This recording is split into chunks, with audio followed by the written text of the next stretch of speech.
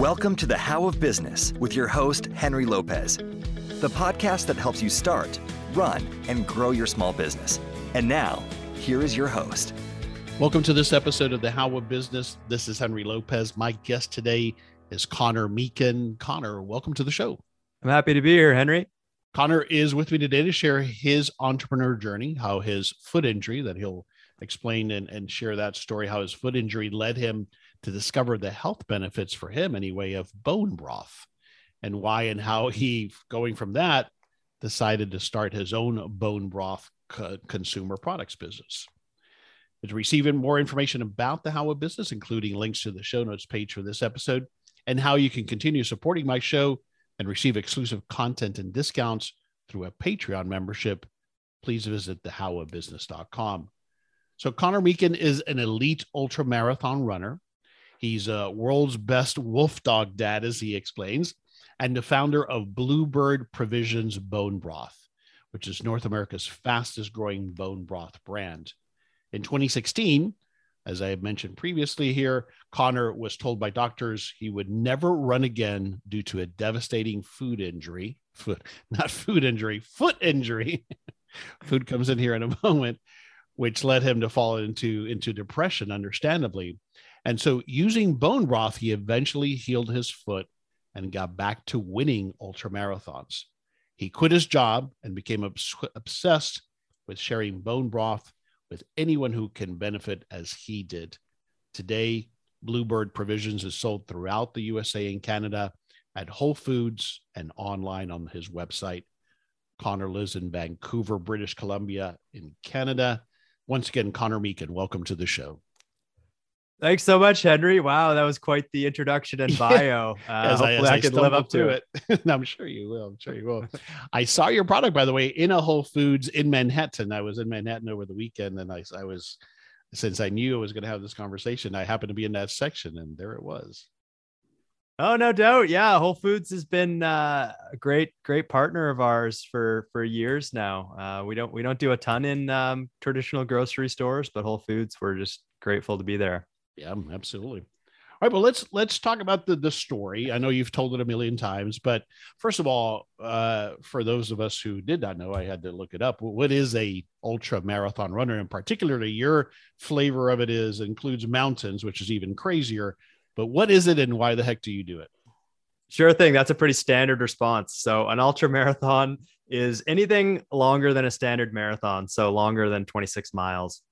Now, when you get to races that are longer than a traditional marathon, a lot of people end up running in the trails. And particularly on the west coast of Canada, we have beautiful mountains, beautiful trails. So I was just always been drawn to nature and the outdoors. So I got really into running, with a friend before work back in the day. And before you knew it, we decided to run a marathon together. And then our addictive personalities kicked in and we ended up, trying these ultra marathon crazy trail runs. And, before you knew it, we were hooked and, doing whatever we could. And, as listeners can probably see where the story's going, as it does with most runners, I suffered a pretty severe injury, an overuse injury, just from, not being able to get out of my own way, really. And so then that's when the doctors told you this thing was not going to heal to a level where you could do this level of running again? Yeah, it was a really obscure injury. I tore a bunch of ligaments off the bottom of my foot. And yeah, Western medicine didn't have a lot of precedent for the injury. It's very, very uncommon. And, we're trying all these weird, treatments with doctors and all that kind of stuff for 2 years and really getting no progress. Some of it was actually making it worse. So really? I was just it's even sometimes it's hard to talk about now, but I was fully depressed and kind of just in the doldrums of life, weeding my way through it. But, I ended up just trying a more, some people call it an Eastern kind of a holistic way of healing the body. So I started, learning about nutrition, specific foods for healing, tendon injuries and joint injuries. One of the things I stumbled upon among many other things I'll mention. I was really like throwing the kitchen sink at this thing, but I found, protein rich bone broths. And some people were using them to heal, ligament and tendon injuries. Similarly to what people are using nowadays, like some people use collagen powders to kind of help with joints and tendons and stuff. So back in the day, I heard about it with bone broth, and this was late 2016, kind of just before it got more famous than it certainly was. No one was really selling it at the time in Canada, so I just had to figure out how to make it myself. And before I knew it, I was buying all these funny like chefs cookbooks that talked about broths and stocks, and there's this there were a few other books about the topic, and I started talking to chefs and food scientists and trying to figure out how to make like the most nutrient dense, potent beverage I could, to try to see if it would help. And after a few months of really doing everything I could, it certainly wasn't bone broth on its own, but everything I was doing started to produce some positive results with my injury. And it really just allowed me to develop a really strong conviction in nutrition holistically, but also bone broth specifically. So I got so, passionate about it, for lack of a better word, that I just wanted to continue on and just try to share it with other people, because it helped me so much. It kind of like gave me, a big part of my life back at the time. And I decided I'd, kind of quit my job, take a year and try to bring it to market and see what we could do. Yeah. So it's interesting. Obviously, I've had a lot of people on the show talk about similar experiences where you develop a passion. In your case, it was because of what helped you with one of the things that helped you with this foot injury. But that's a big leap, going from that and wanting to share it to I'm going to quit my job and start Bluebird Provisions. So take me back to that time. It wasn't that long ago. We're talking 2016. What were you thinking? Did you think you'd do this on the side, or did you decide to quit your job, or did you wait till you kind of developed the recipe? Tell me a little bit about that. Yeah, I think, it's a good point. Timing's everything. And I think, my route of going all in is certainly not the route for everyone. I think it works for me because I tend to be more motivated when I'm, the pressure's on and I'm kind of backed into a corner. But I realize for other people, perhaps it makes more sense to, do something on the side, in their spare time and keep their job and their income. Now, for me, I mentioned it was good timing because I have a background working for software and tech startups.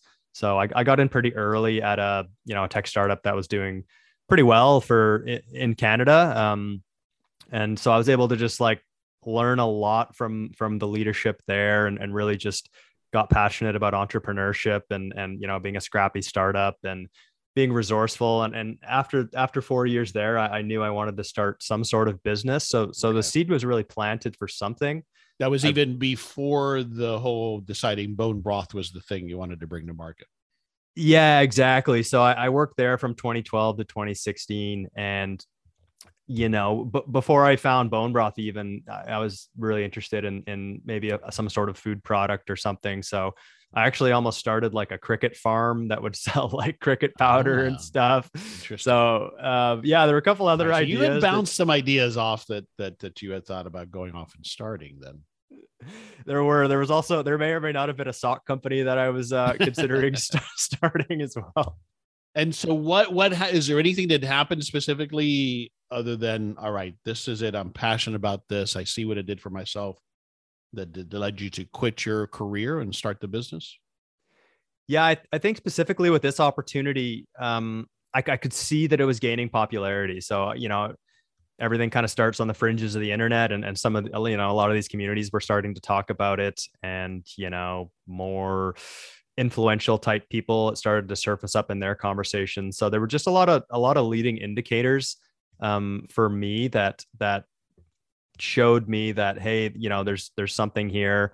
There were a few brands in the US at the time that were popping up and starting to, seem like they were doing okay with it. And there was really a bit of a gap in Canada specifically. So it was kind of a timing and opportunity. And right. I felt like I really needed to move quickly at the time. So I felt confident. But the other piece of the puzzle is that I was a bit burnt out in software and kind of realized that, tech startups and software wasn't really for me. So, I would have probably left that job anyways. I see. And this just, was a great way to do it. What was the reaction from friends and family about this decision you made to leave? You were starting early in your career and having success. What was the reaction?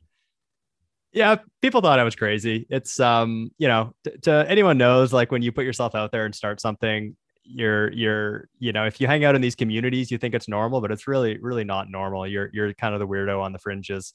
So I was certainly that, and particularly with a really out there, whatever, quote unquote, trendy food product.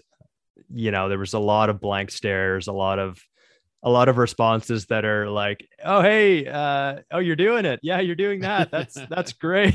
So it's kind of those people didn't really know what to say, but right. I was just so into it that I ignored all that and blocked it out, which I think people have to do sometimes. Did you lean on anybody? Were there any entrepreneurial influences, or did you seek a coach or anybody to help you navigate those times?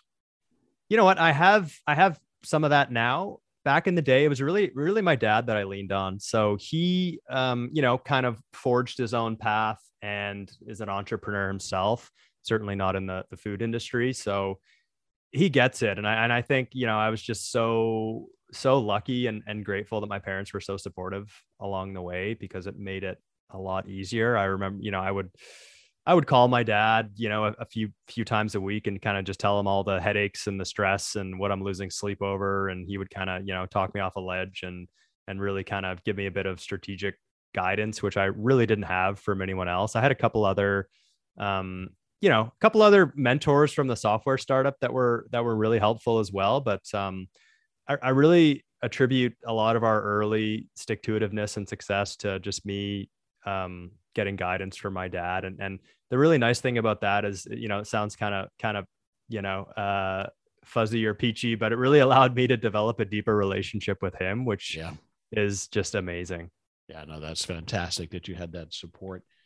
And then it came from your father. You mentioned, your addictive personality. And then I read, I forget where it was, that you said, I don't want to be average at anything. I got to think that kind of has been who you always have been.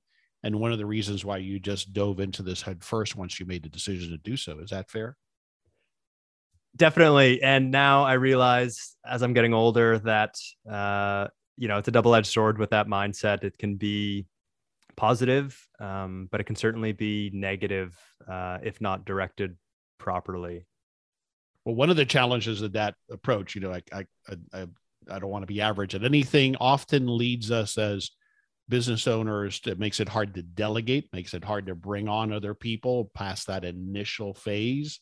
Is that something that you've had to learn how to do better, or did you know how to do that early on? Yeah, you're absolutely right. So I am great at getting things started. I would honestly say that I'm probably an average manager.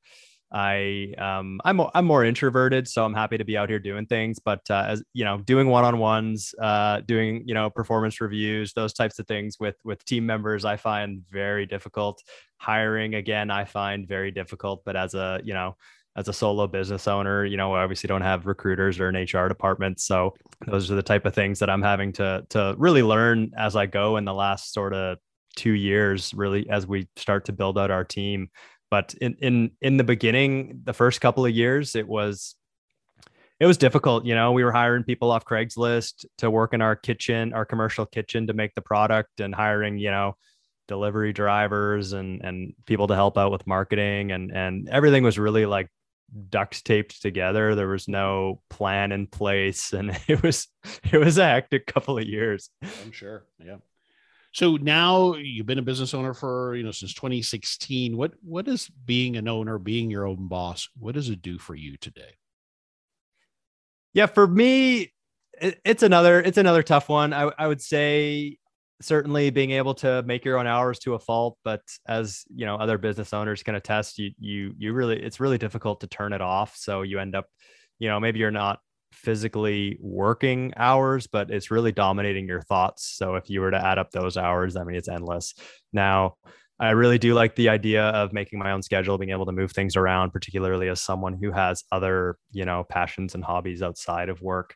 Right. For me, being able to move around and run and get in nature is really important. So moving things around there is nice. I would say, not having to answer to other people. I think, I would say now that I'm this far into the business, I don't know how employable I am, or I would be in the future. So, I guess those are good things and bad things as well, but it kind of goes back to not wanting to be average and, frankly, being a bit of a control freak, which is also something I've been working on for the last 2 years. It's certainly a work in progress. Yeah. And those are common traits, I think, of people who end up starting their business. And I found it initially that every day I got farther away from working for someone else, I thought the harder it's ever going to be if I have to. Right. But yeah, thanks for sharing that. All right. I know very little about it. So I thought I'd ask you, what is bone broth? Introduce it properly. And how is it consumed typically? Sure thing. So bone broth is a protein-rich beverage that really, if you look back in history, has roots in just about every ancient civilization. Now, the reason I say this is because if you look back historically, thousands of years ago, our ancestors really had to be resourceful and couldn't afford to waste any part of the animal. So right. If they were out hunting, they would find a use for, the hooves of the animal, certainly all the meat, certainly all the organs were consumed. And a lot of times you're left with the bones. And, there's records of pretty much every civilization throwing all sorts of bones and parts of the animal that maybe were not used for direct consumption, but they would boil these down and make some sort of bone soup out of it. Mm-hmm. So that's kind of the long history, and around 2016, it kind of came back and gained some popularity in the health food space. So the way that most companies that follow a traditional recipe are making it is you take bones, not just any bones. You need to find the right types of bones from the animal. So for example, you want like a mix of, if it's beef, like leg bones and like the joints of the animal. So like because knees, those the are hips. bigger and have more marrow in them. Is that why? Yeah, exactly. Yeah, you nailed it. So the marrow and all the connective tissue, basically to make bone broth, you're just harvesting, the protein and the collagen out of the bones and marrow and connective tissue that the animal provides. And, the joints tend to have the most of these things. So now with our community, I'd say around 70% of them are what we call like our daily sippers. So they've developed a ritual around drinking bone broth, not every day, but a few times a week. And they will do this in place of maybe coffee or tea or, an afternoon glass of water. They'll just have a mug of bone broth.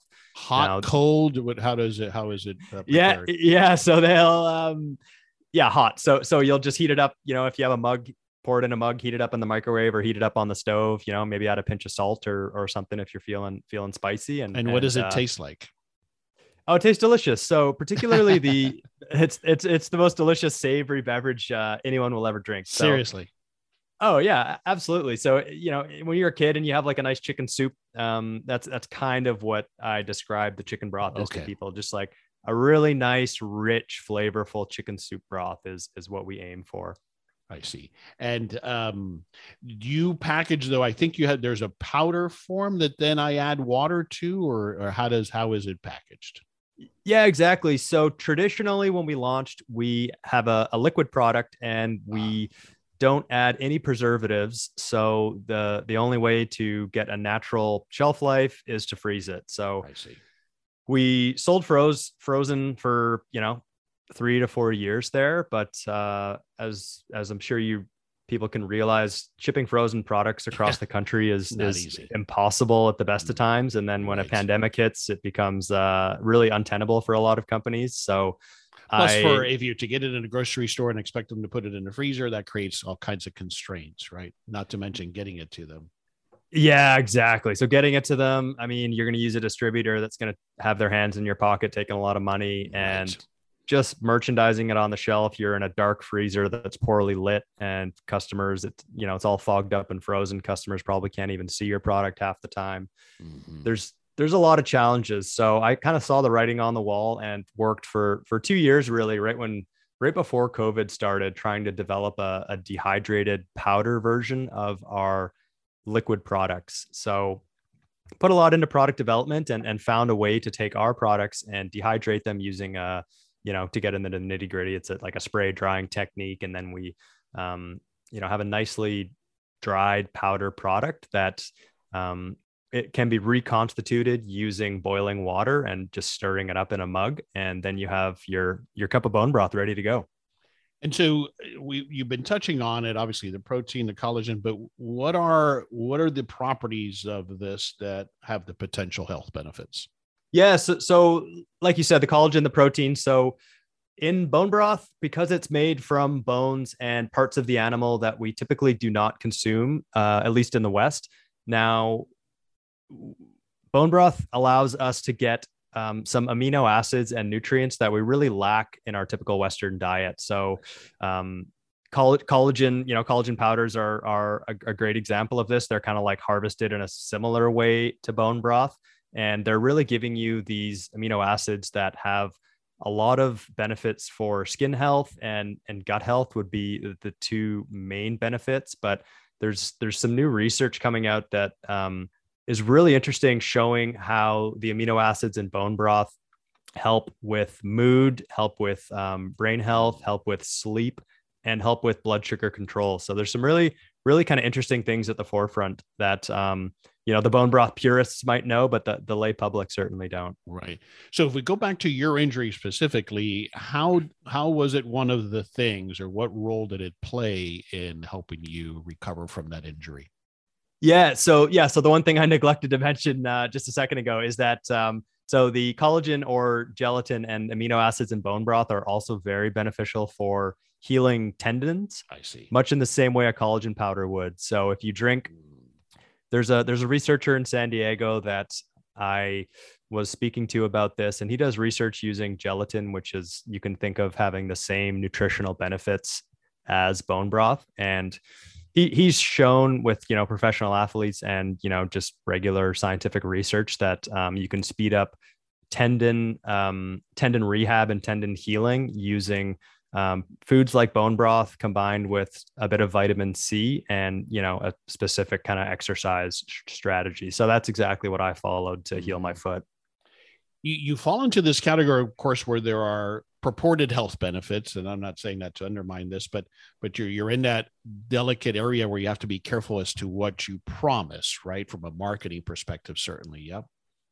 Yeah, you'll mention I didn't mention weight loss, so that to be honest, that's the number one thing most of our customers use it for. I don't make any claims about that. I kind of let them, let the customers do what they want with it. But it's a tricky landscape now, because all these people are trying all these strange diets, and right. There's even something called the bone broth diet out there, and there's people doing all these like fasts and stuff, and I get so many customers asking me about all this, and I just have to say, hey, listen, like, you can try it for that. I can't officially recommend it because we're a heavily regulated industry. We can't make any of these claims on our packaging, because bone broth is such a, really a new food category. There's no specific research on bone broth as a food itself.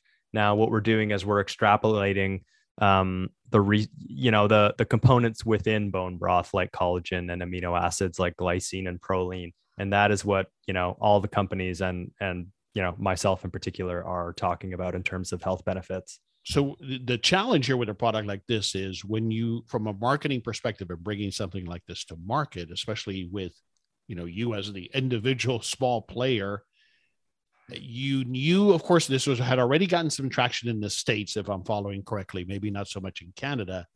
So how did you figure that when you took this product to market, how did you communicate these possible benefits, these health benefits? Now, I think, especially when I go to the consumer who goes to a Whole Foods, is a particular type of consumer, generally speaking, who is aware of some of these or might be looking for it. But when you started, at least in Vancouver, was that the case, or were you evangelizing the benefits of this product?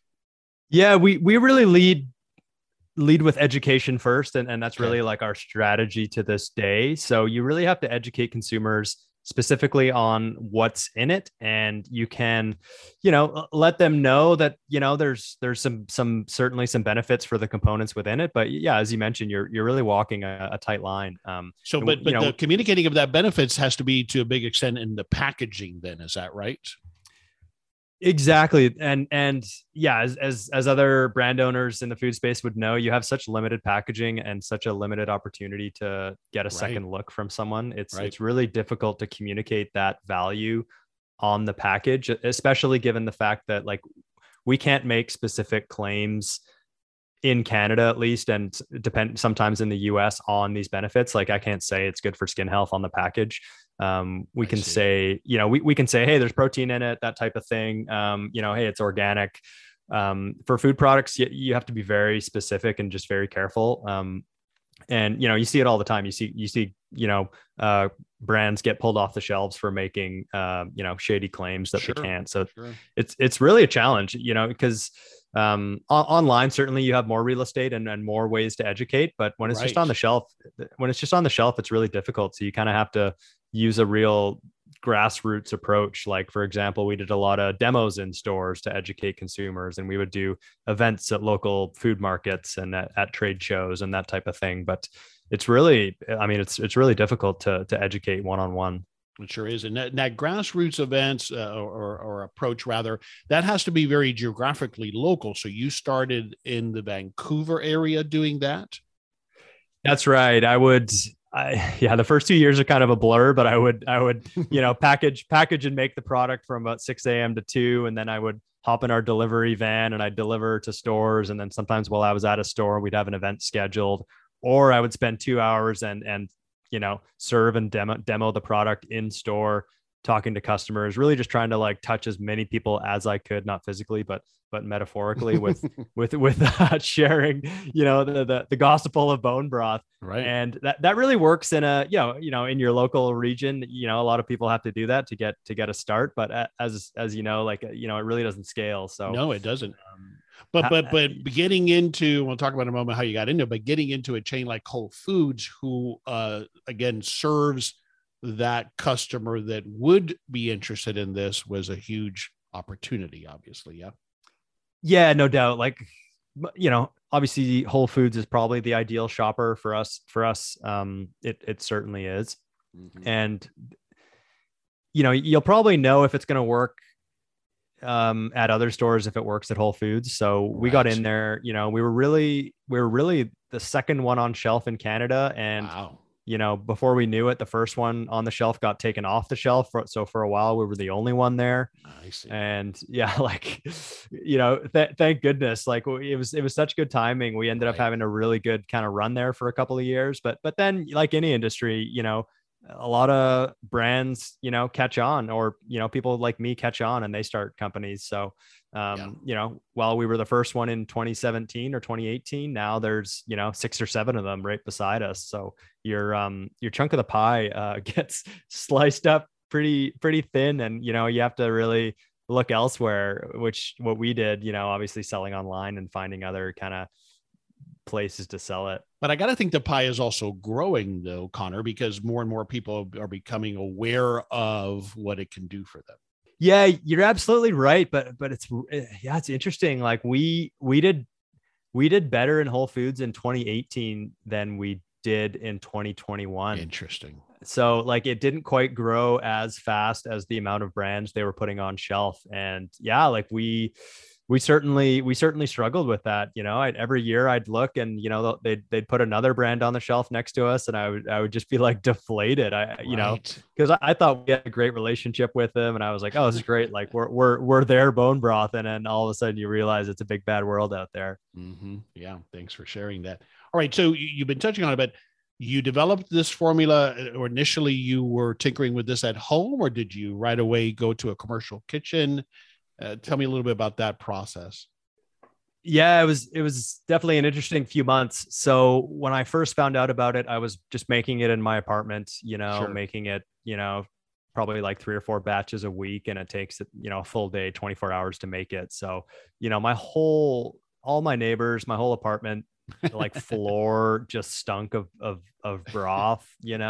People say it smells great, and it does smell nice, but when it's all over your clothes and you can't get it out and it's in the hallway, and it definitely weighs on you. So I certainly didn't sell anything that was made out of my apartment. I, pretty quickly rented a commercial kitchen and figured out what equipment we needed, bought all that, and kept tinkering with it in the commercial kitchen. But also I wasn't afraid to kind of sell it when it, maybe wasn't quite ready for prime time. I think it's really important to just get something to market. And Absolutely. people say the old adage is like, oh, if you're not embarrassed of your first version, then you launched it too late. So I was really happy to just get it out there and keep iterating and really just crowdsource the feedback, and we still do that today. I mean, we're still And making this was tweaks. at local farmers markets or places like that, or grocery stores that would let you in. Where were you getting that feedback and having people sample it? Yeah, so that was me just pounding the pavement. So we didn't do farmers markets because I wanted some time off on the weekends, and they're typically on weekends. Right. So I was hitting hitting every store in our neighborhood, trying to get it on shelf, and getting introductions to wherever we could. We had a great kind of local online delivery service that took a chance on us. They were our first kind of big account, and I see. so lucky that they took a chance on us. But also we were selling direct to consumer in 2017, when it was frankly a bit early for a frozen food product to be doing that, but we were somehow making it work, mostly with local delivery throughout Vancouver. And we got a decent following because we got some some media coverage and that kind of thing that really like got us our first few customers. But we realized pretty quickly that direct to consumer at the time was difficult and expensive to scale, because we couldn't make the unit economics work with shipping Because a it was a frozen product. product. Yeah, exactly. Yeah. Yeah, so it's just so tricky. And then now when you look at it a few years later, some brands are certainly shipping frozen products across the country. We're doing that, and you can make it work, but the margins are just like razor thin. So that's when you developed the dehydrated powder product. Yeah, that's when it started getting in my head, but it just took so long. Like we just couldn't figure it out. There were some companies, importing And products. you were trying to do this yourself, or did you by that point have a third party helping you with this? We had a few different third parties that were Okay. kind of helping chip away at it and helping do some of the manufacturing for us. But yeah, as a bootstrap business, it just got so expensive. So that's why it just took so long to figure out. We had really limited budgets. And it was tricky because I saw other products get launched, before ours was ready. And I knew that these people were just importing products from overseas and slapping a label on it. So, it was hard, a lot of FOMO, and, a lot of, just difficulties and thinking, hey, should I raise money or what should we do? We're kind of falling behind. And, but we took a more cautious approach. So how did you fund, or to date, at least that initial launch and until now, what has been the source of funding? Yeah, it's all been self-funded. So, getting loans, getting just about every grant available, getting any sort of government support or loans from friends and family. That's how I've funded it. Obviously putting, a lot of my own money in that I've been able to save from working in software. So it's been tricky. Yeah. And you certainly can't grow as quickly as you like sometimes, but I think it fits my personality a little bit better than going out and raising a bunch of money. And then all of a sudden you're beholden to, a bunch of old crusty guys that are demanding, 1,000% returns in a year. So that's kind of the approach I took. Are you profitable now? We are profitable. Yeah. But obviously with any startup or consumer product, a lot of it gets reinvested into either inventory or, growth. So, I mean, yeah, we certainly can be profitable, I would say, but everything's getting reinvested right now into just growing. How did you get into Whole Foods? What did you have to have in place first to get into a large chain? And did they invite you, or was it your tenacious efforts to get in there? How did you get in there? Yeah, Whole Foods is a funny story. So I think your listeners might, some people might be able to try this and it might still work. I'm not quite sure. So what I did was I noticed there was maybe one bone broth on the shelf at the time. I thought mine was better. This is right when we launched. I started sending, I think I picked a week and I sent all my family members and friends to one Whole Foods in particular and asked them to all speak to the manager and, demand that our product gets placed on the shelf. So that's what they did. My dad was the first one in. He's always our biggest ambassador. Not afraid to. Where are we talking about? In Vancouver? I don't know if there's Whole Foods up. Okay. Got it. Yeah, this was a Vancouver one. So sent everybody in. And I think it was, a good friend of mine went in and I think he was able to actually, talk to the right person and explain a little bit more about it. And before I knew it, a couple of weeks later, I got a cold email from someone from a Whole Foods domain. And I thought it was a joke, I thought someone was messing with me. So I kept checking the spelling and checking the domain and all that. And I was like, oh, this actually is someone from Whole Foods saying that they got a lot of requests in store and that they wanted to try some samples. Wow. So yeah. So once I realized it was legit, I, put on my best shirt and got our samples and, marched up to his office. And I think the first thing he asked me was, hey, where are your UPCs? And I had no idea what he was talking about. Now, for people that aren't, you were still making the stuff yourself in a commercial kitchen, or had you already? Oh yeah. Okay. Oh yeah. Absolutely. So, still had, sticker labels and, I didn't know what UPCs are. So these are basically just the barcodes that go on the back of any consumer package. We certainly didn't have those, but luckily I think, the people at Whole Foods, obviously it's a big company now, but in my experience, they're great people. So they've had that history and tradition, maybe they still do. So that was one of the advantages that you had there in attacking them with your grassroots efforts. Yeah. Yeah, you're right. They get it. So, I'm sure they've seen a lot of companies like me that don't know what barcodes are. And that they try and go huge. Okay, so the other question often that you get when you go to these guys is how much of this can you produce, right? So what is your capacity? And so how quickly did that become an issue? And is that what led to then, or let me ask you this question, who's making it now, you or a third party?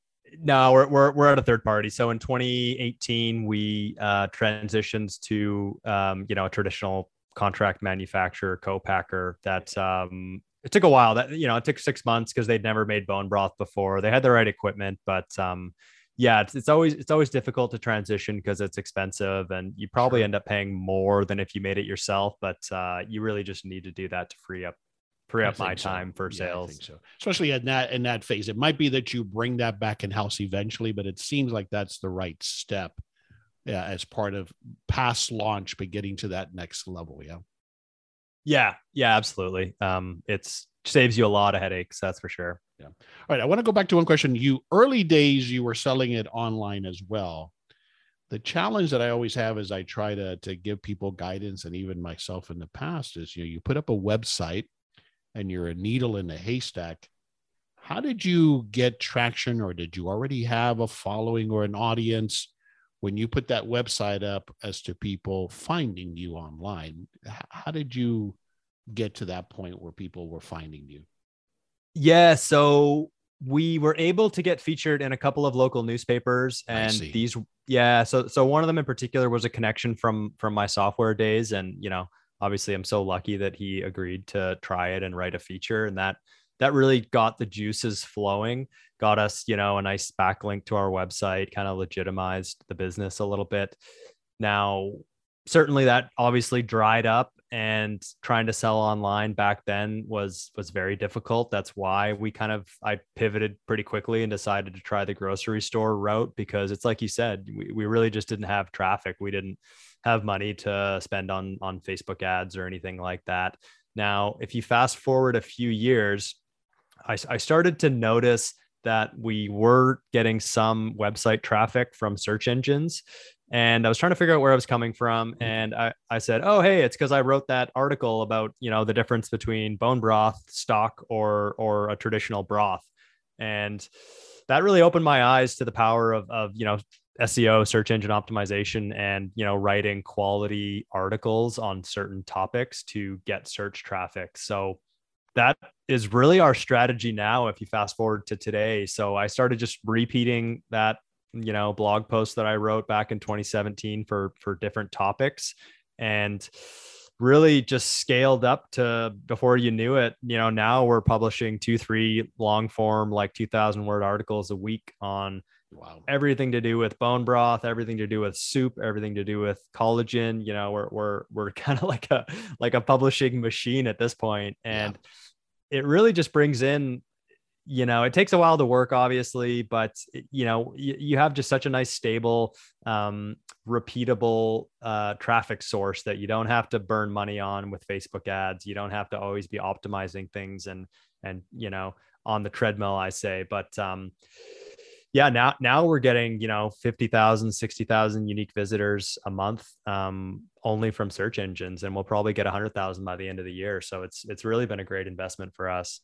Yeah, that's fantastic. Essentially, you have an opportunity there with SEO on relatively available search words and key terms, and so you're creating that authority content. The early days, that's brilliant about the PR, right? I think that's my biggest takeaway there, is to get that jump-started exposure, whether it's through a connection you have or seeking that PR.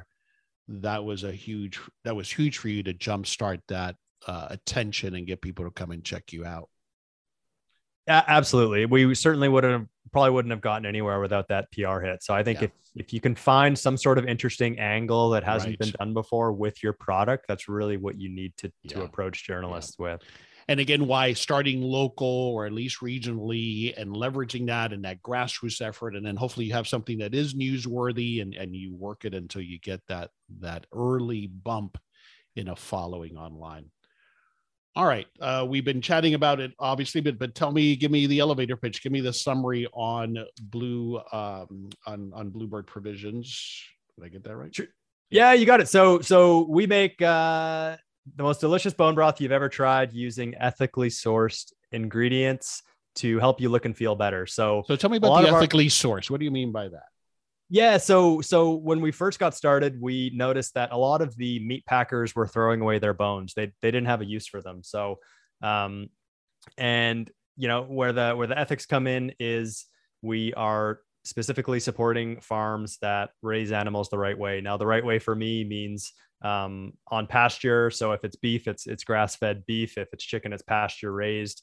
Humanly raised with room to, as I say, frolic in the pastures and have space to roam around, not, stuck in, chicken coops, for example. Also, treated the right way. So fed the right way, having, time and space, and not in a high stress environment, because a high stress environment is going to make for stressful animals that are going to give you, worse quality meat and bones. So, I think for us, having certified organic products and, non-GMO products goes a long way, to back that up. And if, consumers are looking for products, I would say meat products in particular, you really need some sort of third-party validation, like an organic or a certified grass-fed, to really back up the sourcing of the brand, because it's like we said earlier, a lot of brands can make claims, but if there's not some sort of third-party validation, then it's difficult to trust those claims. Yeah. And I know you've got a special offer for us, a discount that I can use at the website, right? That's it. Yeah, exactly. So if your listeners go to bluebirdprovisions.co and click on the bone broth powder, which is at the top there, they can get 15% off any purchase by entering the code Henry at checkout. Henry in all uppercase. Excellent. We'll have a link to that, and we'll include that in the show notes page if you didn't get that. So take advantage of that to check this out, either because you've been using it before or you want to try it. I'm interested in trying it, and especially since I have a little bit of an idea now of what it might taste like. Like, I had no idea, Connor, what this thing might taste like, but it makes sense that it would taste like chicken broth, right? Great. Well, thanks for sharing that. All right. I'm always looking for a book recommendation. Is there a book that comes to mind that you've read recently or in the past that you would recommend? Sure thing. A couple years ago, so this is my favorite nonfiction book. It is called The Laws of Human Nature by Robert Greene. It is a bit of a large book, but if you want to know about, consumer psychology, buyer psychology, just how people think, how people work, how people try to persuade you, how you can kind of use, brain and cognitive processes to your advantage, I would certainly read this book. It is, it's been just like so interesting and inspiring for me. Thanks for that recommendation. I've never had anybody recommend that. I have not read it, so I will put it on my list. Thank you so much. All right. Yeah, my pleasure. Yeah, absolutely. Let's wrap it up with this last couple of questions. What's one thing you want us to take away from this journey that you've had and the experiences that you've learned from launching Bluebird Provisions? What's one thing you want us to take away from this conversation? Yeah, I think for, aspiring business owners or current business owners, I think developing a conviction in the product or service that you're selling is just so important, because if you don't have it doesn't have to be a passion, but I say conviction, someone's going to come along and start a competitive product or service, and they're probably going to outwork you eventually and perhaps succeed because they have the conviction, they have the passion, they're going to put in that extra hour. Whereas if you don't have that, then, you're probably going to clock out early. You're going to let things slip eventually in the long term. And you're probably not going to be as successful as someone who does. So you don't need to be passionate about what you do, but I think finding an angle or some way to develop something that really just makes you excited about it is really important for longevity. Yeah, I love that. I talk a lot about in this show about this whole, I think, is somewhat of a fallacy that you have to find something you're passionate about or you love, and then money will come. I don't buy that. I think that's not enough. The business model has to be right, those kind of things. So give me a little bit more about what does conviction mean to you? How would you describe it as it applies to you? Yeah, that's a great question. I think conviction for me is about just confidence in your mission, or confidence in your vision, confidence in your products or services and what it can do. And really, like, being customer centric. It sounds kind of corny, but just thinking about how you serve them and, how you can convert them into, lifelong evangelists and happy customers. So for me, it always goes back to that. It always goes back to, serving them and thinking about what products or services they want, and, having a community and having, best in class customer service. I think that all stems from, my conviction with the product in particular and the community that we're growing and serving. Yeah, well said. Tell us again where you want us to go online to learn more. Yeah, bluebirdprovisions.co. And if you want to get in touch with me, it's connor.bluebirdprovisions.co. Wonderful. Connor, great conversation. Thanks for sharing so transparently about your journey and about sharing it. It's very infectious. And so thanks for being with me today and sharing your story. Thanks so much, Henry. That was a pleasure. This is Henry Lopez, and thanks for joining me on this episode of The How of Business. My guest today again was Connor Meakin. I release new episodes every Monday morning, and you can find the show anywhere you listen to podcasts, including Apple Podcasts, Google Podcasts, Spotify, and at my website, thehowofbusiness.com. Thanks for listening. Thank you for listening to The How of Business. For more information about our coaching programs, online courses, show notes pages, links, and other resources, please visit thehowofbusiness.com.